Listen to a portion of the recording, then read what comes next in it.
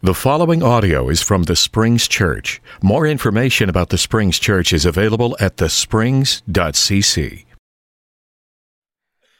Thank you, Brett. You are exaggerating. It was very nice of you, though.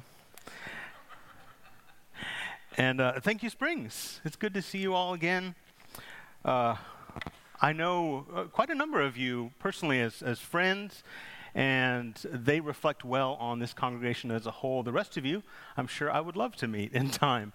But it is always a pleasure for that reason, based on at least a few of you that I do know quite well, to come back here and speak with good friends. And I'm glad to be a part of this summer series of yours, Hope in Action. It's an interesting title. Hope, as a languages guy, is one of the harder words for me to feel confident about. I don't feel hopeful about hope, at least my grasp of it. But let's take a whack at it together this morning. In fact, let's start with a weird passage. Well, not that one. Not that one either. This one. From Job 13. Speaking of God, Job here says, "Though he kill me, I will hope in him. I will prove my case before him. Indeed, he is my vindication, for the corrupt do not come before him." It's a paradoxical statement, isn't it? In fact, if we didn't have any other context, which we do as Christians, knowing what we've come to know about God, if this he were any other he, wouldn't that read as such a strange statement? Though this person kill me, I'm still going to hope in that person. It's an odd statement. And this is what I want to explore today, a hope that seems to be beyond hope in Job's case. But before we get there, I want to talk a little bit about what I do at Oklahoma Christian. I love what I do, equipping students with an understanding of the Scriptures to help them along in their relationship with God, wrestling with God, wrestling with the texts, as odd, clearly, as they sometimes can be. And part of what I love equipping students with is a knowledge of the biblical languages as often as I can, and for as many students as are interested or are forced to study the languages. But it really is a tool in the hands of a well-trained scholar to be able to unpack the text in its original form, and hopefully to share what they can with the rest of the church, broadly speaking. One bit of wisdom that was passed on to me, first of all, by others in the field, and now I feel it's my duty to pass on to them, and you all get the insider scoop today, is that much of the language of the Bible is not really philosophical in nature. In fact, it's not even like any kind of a systematic theology, which is its own kind of philosophy. For those of you who don't know that term, systematic theology is basically a theology, an understanding of God, which is systematized. You arrange everything in its proper places, what we learn of God over in this passage over here, and in this passage over here, and we relate them to each other. We put it all up on some kind of corkboard until we've drawn all the lines together and it makes sense. It's systematized theology. Now I get it. Okay. And this is what I mean. It's a philosophy in a way. But the Bible is not going to play that game. The Bible, by and large, and of course I realize I'm speaking about a collection of diverse books, but among those diverse books, you're hardly ever going to find a treatise, a philosophical point-by-point statement on the fabric of the universe, how the cosmos works. The writers didn't want to do that, apparently. The closest we come maybe is Ecclesiastes.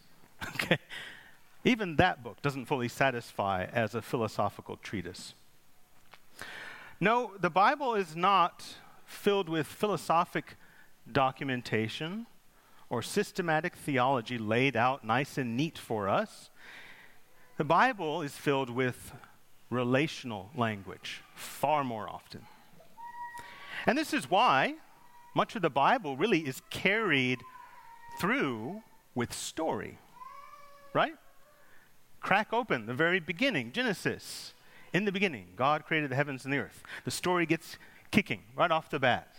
and you are drawn in. You're invited into this epic, compelling story to partake, and partake in a way where you get to live out the lives of these people of faith in relationship with God in their shoes, in a manner of speaking. Because in any great story, if it is a good story, the reader, the listener, feels like a part of that unraveling story. But stories are also filled with surprises, and it's not always nice and neat. But you play along. You let it whisk you away and take you where it will. But because the Bible is relational and not really philosophic in nature, many of the terms that we have applied to the Bible, even our translated terms that we've received in our English Bibles, don't always do justice, I would say, and I do say to my students, to what some of the original intent of these words are. Take, for example, the word faith. Very significant to us people of faith, right? But when you hear the word faith, don't you think of it rather philosophically? What is faith? Many of us, I think, might say, well, faith is a belief. It is an assumption about the way reality is, even without full evidence of such an investment, right? That's the difference between faith and something more empirical, like the sciences, okay? Doesn't that sound philosophic, right? So accordingly, let me give you an example. We might say, I have faith that God exists. Okay? I have faith that there will be a resurrection of the dead one day. Okay. But in fact, this word, or in many cases words, in the Hebrew Bible, as well as in the Greek New Testament, in both cases, often what gets translated into our English as faith might better be translated as trust. Now, that's a word that has teeth. Not in some kind of distant, ethereal, philosophic language, which I don't mean to offend any philosophers among you, but for the great majority of us, that doesn't play out in our day-to-day lives. But now trust I get. And trust, by the way, is not just a religious term, is it? That's language that's every day for us. Do you trust me? No, I just met you. Do you trust me? Well, yes. According to the character that I've seen from you so far in our lives together, I know the kind of person you are. I trust you in fill in the blank, in respect to whatever the need of the moment might be. Trust is interpersonal. Trust is relational. Another great example, righteousness. This is a lofty sounding word, once again, philosophic, very religious in nature. Very often, the word and words in Hebrew, and once again, I would extend this into the Greek of the New Testament, the words that get translated as righteousness very often might be better translated as justice. And justice, even that kind of language these days gets philosophic in nature, but for them, justice is the ability to see the humanity in my fellow being over here, to see them for their presence, not just as a number. And then even words like salvation. Salvation has been mystified to us, right? And we think of salvation of souls. We think of it in a grand, once again, philosophic or religious scheme. Why not translate it as rescue? Many of us in our lives have had moments where we needed rescue. And it doesn't always have to be some grandiose thing on the level of salvation of souls, although we would want that too. But the very pressing need of the first rescue that we see in the Bible comes in the book of Exodus. What do the Israelites need salvation from? What do they need rescue from? A real present danger of these Egyptian overlords, right? Who enslave, who oppress them. This is what I mean when I tell my students that the Bible's language, the Bible's themes, tend to be far more relational, far more interpersonal in nature than they are really philosophic or even systematically religious, systematically theological. And so the way that we are even invited to get to know God is not God as an idea, but God as person. Please understand me correctly when I say person here. I don't mean person in that limited sense of a human being, but person as in personal. As in, we are invited to learn the character of God first, rather than ideas about the essence of God, what the divine is, which would still remain mysterious to us. And so in the scriptures, we are first invited to get to know God personally. Now, this relates even to how we look at the word hope in the Bible. Here, I'm going to speak more about my expertise in Hebrew Bible than in New Testament. Those like my colleague, my friend, my boss who's now going away to Canada, Jim Dvorak, will tell you. He can attest as far as the New Testament is concerned. But in the Hebrew Bible, very often words that get translated, and there's more than one, but those that get translated as hope tend to fall in this semantic domain where they are much more about the idea of waiting, and specifically waiting for somebody. Okay? So hope is expectation. We all know this. Okay? It's not here yet. It's on the horizon. But because it's not here yet, we have to wait until it does get here. And it's not just an it. Again, as I said, it's interpersonal. I have to wait for someone to bring about a better situation than I'm currently seeing. Let me show an example of this from the Psalms. Psalms, as a book, has the most uses of hope language in the entire Hebrew Bible, the most occurrences. And here's one such example. Psalm 62, 5 through 8 says, "Just wait silently for God, O my soul, for my hope comes from him." Notice that language of wait and hope. "Surely he is my rock and my vindication, my high fortress in whom I will not be shaken.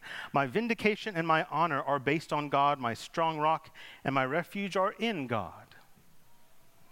Trust in him at all times, O people.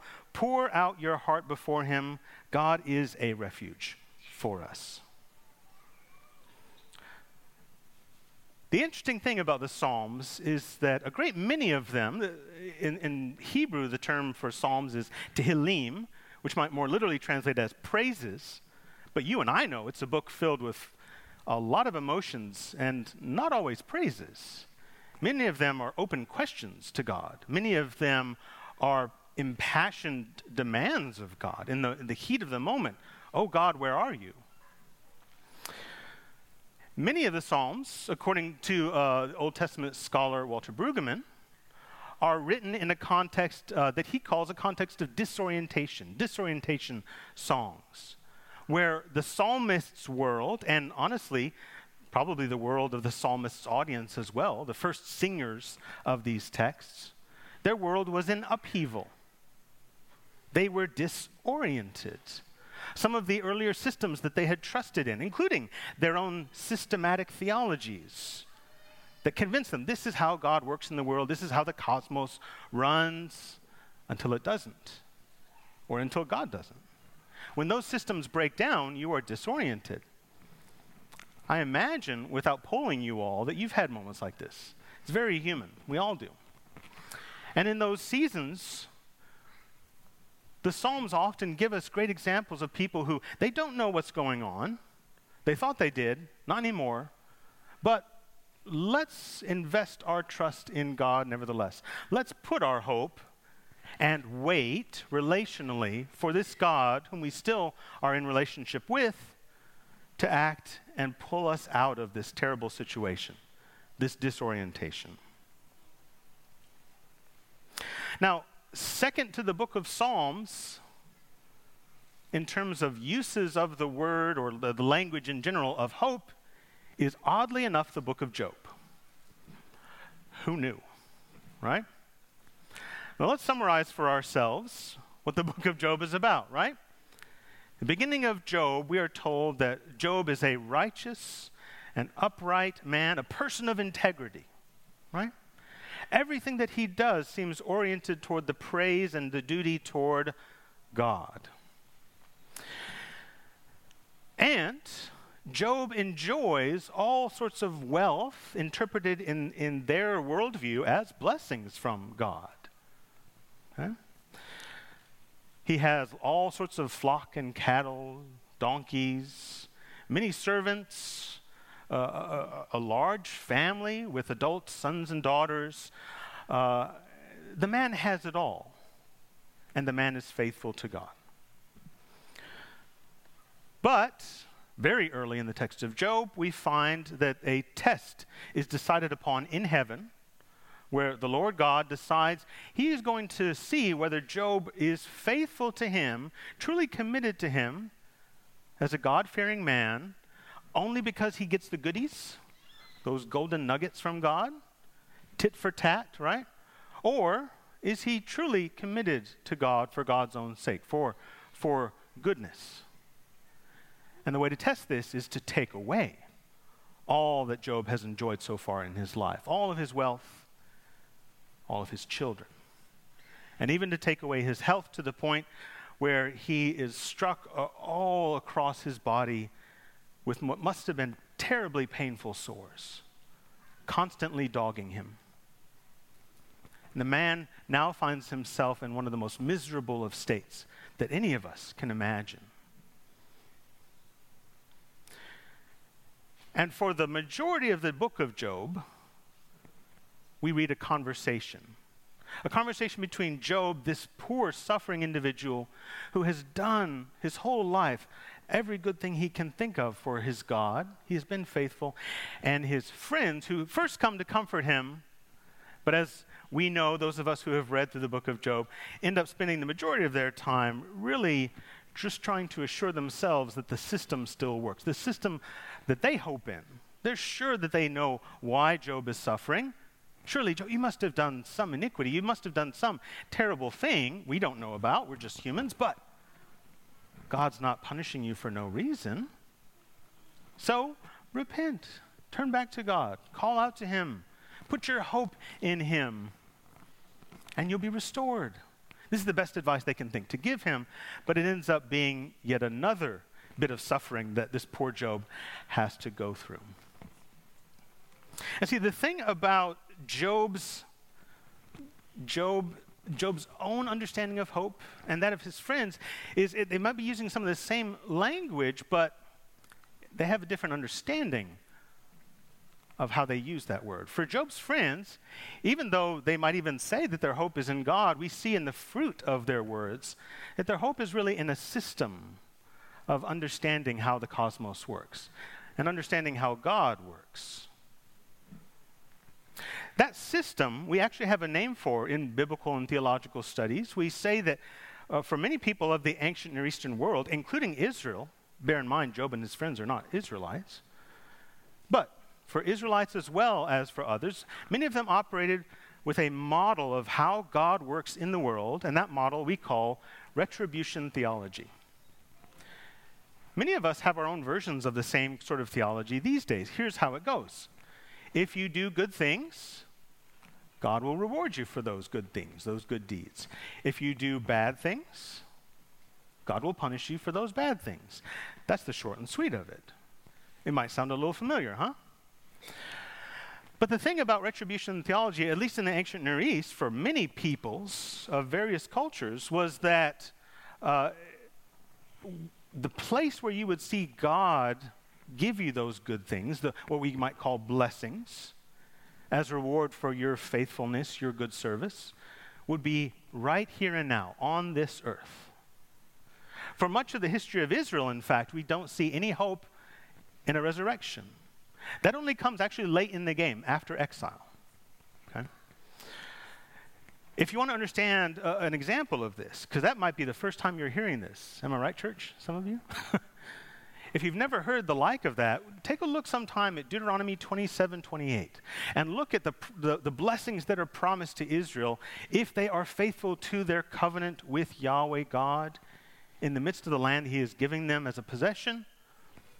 What are the blessings they can hope to gain from God in this relationship? Well, bountiful crops. Most of them are farmers, right? Rains in season. Being delivered from any enemies that might cross their borders. Having large families, like Job. Okay? No mention of a resurrection. No mention of life after death. If anything, when life is mentioned, it's the promise that you will have a long life in the land. In the land. So this is Israel's best hope. This is their system that gives them confidence. If we put in our part by way of this covenant and we obey God's commands, we expect he'll bless us. We'll see it in the fields as we look out from our house and see all those crops coming in due season. Yes, God is blessing us because we've remained faithful. And peace in our borders. We're not being invaded by others. Yes, God is blessing us. And long life and health and all of this. The curses, which are also mentioned in that section, Deuteronomy 27:28, include basically the negative image of all those, right? The rains will not come in their seasons. You will have famine in the land. And when not famine, you'll have blight on your crops. You will experience death in your families. You will lose children. You will not have a long life in the land. In fact, even before you die, you might experience exile. You'll be kicked out of the land that God had blessed and handed over to you and your ancestors. So this is the way that many ancient Near Easterners, including Israelites, thought. Now, notice, this is a system of thought. It's a theology, and it does say things about God. But as a system, there came moments in the history of Israel, and certainly in the story of Job, there came a moment in his own life when that sort of a system, the math doesn't play out anymore. I've done the equation. I double-checked myself. It's not working. The system needs to be tweaked. It looks broken. After all, had Job not been faithful? Yes. And yet, it's not playing out the way he expected. I did all these things for God. Where's the reward? And so, Job's friends believed they had a hope in a system that so far as they were concerned, in their personal experiences, it seems to work. Let me show you what I mean. This is coming from Eliphaz, one of the three friends, the first to speak to Job. And in his discourse, he says, "Is not your reverence, Job, your religion," we could even translate that as, "is not your religion your confidence? And the integrity of your ways your hope? Just call to mind, what innocent has ever perished? Where have the upright ever been destroyed?" It's an interesting statement, isn't it? You will actually, if you read enough Old Testament, you will find similar kind of statements in Proverbs. And it seems that for many ancient Israelites, and in the case of Job and his friends, other ancient Near Easterners, for many of them, maybe living in their local village, their local town, with what they had experienced, maybe this seemed true. The system works. As far as I've seen, I've looked at all those who are faithful to God, those who do what they should. I've never seen them perishing. I've never seen them suffering or destroyed. Can you prove me wrong? Job would say, Exhibit A. All right? But up until that point, as far as his words would convey, he had not seen that. Now, you and I might beg to question even that. Imagine, for example, what would likely have been high infant mortality rates in their setting. So was his ignorance a willful ignorance, a willful blindness to what was going on in the world? Maybe. Or maybe it's that they didn't have access to media, to TV, for example, that shows them pictures from around the world. These days, we are all too familiar with suffering that goes on and seeing innocents perishing. Right? And so, for Eliphaz at the time being, the system seemed to be working, but clearly for Job it could no longer be hoped in. The system was broken. Take this comment from Bildad, another one of Job's friends. "Does papyrus grow up without a wetland? Do reeds flourish without water? Yet, while they are still in the shoot and not plucked up, they dry up before all the grasses. Such are the paths of all who forget God. The hope of the impious perishes." Once again, his experience, and a lot of this is proverbial language, it had been passed on, and you will see similar statements, once again, in a book like Proverbs, because sometimes it does seem to work. But not in Job's case. He could no longer hope in this system because, as he will go on later in the book to say, Job will complain that, in fact, he's seen a number of impious people, wicked individuals who seem to flourish in life, and to see their children and grandchildren flourish likewise. Where's the justice? It doesn't work like this. The system has failed Job, even as his friends continue to put their hope in it. Likewise, Zophar, just to let you understand that all of Job's friends have similar statements. He says, if there is wrongdoing in your hand, Job, put it far off. Do not let wickedness reside in your tents. Then you will trust that there is hope. You will search for security and rest easy. You will stretch out with no one to disturb you, and many will seek your presence, but the eyes of the wicked wear out. Any refuge is lost to them, and their hope is a passing breath. And here Zophar, and you'll see similar statements from the other friends, has become so convinced of the system that when he sees Job's case, which Job insists is an anomaly, is an exception to the rule, to the system, he can't bring himself to accept that. No, Job, the system works. What's the iniquity in your hands, right? What are you guilty of? What have your hands done? Turn back to God. Cast that far away from you, and then you will have reason to hope. Unlike those who remain in their wickedness, whose hope is a breathy thing passing away. These words might have served a number of people in their context, just as similar statements in the book of Proverbs are a great training grounds for those who are young in the faith, who are learning the ways of wisdom, learning the ways of right religion, service to God. We pass these on even to our children in early phases, don't we? Right? Commit your ways to the Lord. Do what is right. He will guard you. But as we get older, the system, at the very least, needs tweaking. And we can't really put our hope in these systems. And the systems go by many names. Of course, I've given you examples of systematic theology, of philosophies, worldview, how we are convinced the universe works. But it also translates onto government, onto our institutions, our infrastructures, organizations. One day, we might feel that they are unshakable. The next day, they come crashing to the ground. They don't work anymore. So what do we do in those situations? Well, clearly for Job, it's not working. And this is why for much of the book of Job, if Job ever mentions hope, and he does a number of times, it's a hope he doesn't have anymore. He even says, for example, of a tree that gets cut down to its stump, there is even hope for that stump, that it might sprout up again. There might still be life. But for mortals like myself, what do we have awaiting us? Nothing. He is convinced he is cut off from God and therefore from life. The system of theology, the way that Job and his friends thought the world worked, is no longer working for him, though he himself subscribed to it in his earlier years as well. But clearly in his own life, it is not working, it is broken.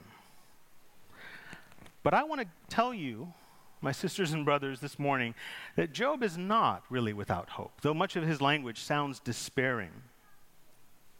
And so I want us to return to that passage we began with, Job 13, in its fuller context. And I want you to consider Job's words here, both how negative they are in general, but also how there is a shred of hope, yet it is not a hope invested in any system. The systems of this world are not working. It is a hope invested in the person of God. And so here's the fuller context. Job says, look, my eye has seen all this. The this is the prior arguments made by Job's friends. Yes, I've seen all of this. My ear has heard it and understood it. In other words, that's Job's way of saying, yeah, I've read the Bible too. I've read Proverbs. I grew up with the same aphorisms you told me. I know that stuff. I know just as well as you all do, I am not less than you all. But I must speak to Shaddai, one of the titles or names of God. I desire to make my case to God. But you all, Job's friends, you all whitewash with lies. All of you are worthless doctors. You're prescribing me what you think are cures. They're not working. I'm still sick. If only you all would be silent. Let that be your wisdom. Just listen to my case and pay attention to the argument of my lips. Will you speak what is wrong for God? The wrong in this case is the advice from Job's friends. These proverbs, these little bits of wisdom, if you do right, you'll be rewarded, you'll have long life, right? If you have wickedness, God will judge you for that. You'll see the results. Black and white, no space for gray, no space for the innocent suffering. That doesn't work for Job anymore. And so he says, will you speak deception on his behalf? Will you all represent him? Will you all argue for him as if in a court case? You're going to be his defendants? Would it go well if he interrogated you all? Or will you deceive him like one does a human? He should make a case against you all. Or do you show favoritism in secret? Does not his grandeur terrify you? Does not the fear of him fall upon you? Your proverbs are platitudes of ash. Your defenses are defenses of clay. There we go. Sorry, I skipped ahead there. Be silent for me that I may speak. Then let come to me what may. Why do I take my flesh up in my teeth? Why do I lay my soul in my hands? Though he kill me, and here's that verse again. Though he kill me, I will hope in him. I will prove my case before him. Indeed, he is my vindication, for the corrupt do not come before him. Think about the nature of this statement made at a point in Job's life where all the systems that he and his friends might have trusted in before had come crashing down. There's no reason to continue investing his hope in those ways of how he had been assured before, this is how it all works. No hope is there. But there is some little grain of something, some trust in the person of God, in the character, in other words, of God, that convinces him surely the corrupt, the impious, they don't come before God and have an audience. But I know I could. I know myself, and I know my God, in other words. And so he holds on doggedly, mind you, to the one thing that he can, even though this God seems to be killing him presently, rending him, tearing from him everything that he had previously given. He still knows his only hope is in the person of that God. And so he will turn to him. What a bold move, considering especially that he does not have the sort of theology you and I do now. But here's the question I want to leave with you, Christians. Do we hope in the person of God? Or do we find ourselves really, if we're honest with ourselves, in those moments where we are alone, in our hearts before God, do we trust more in the systems? Even including the theological systems that tell us this is how it'll all work out in the end. Because I don't need to tell you, many of those systems, we see them break down around us. Governments fail us. Institutions fail us. Our own worldview often cracks. We see that it's not perfect. We need to make adjustments at the very least. But in those moments, when we might otherwise become despondent, we have opportunity to say, do I trust in the person of God? And so this, I would tell you, is what hope is. Hope is not to be invested in any system, including our best theologies. Hope is a personal and interpersonal thing. Will we hope for the God who in many ways remains inscrutable to us, but who somehow we know we've related to. In those private moments of prayer, in those public moments of praise, we have had a relationship with this God, and will that carry us through when everything else crumbles?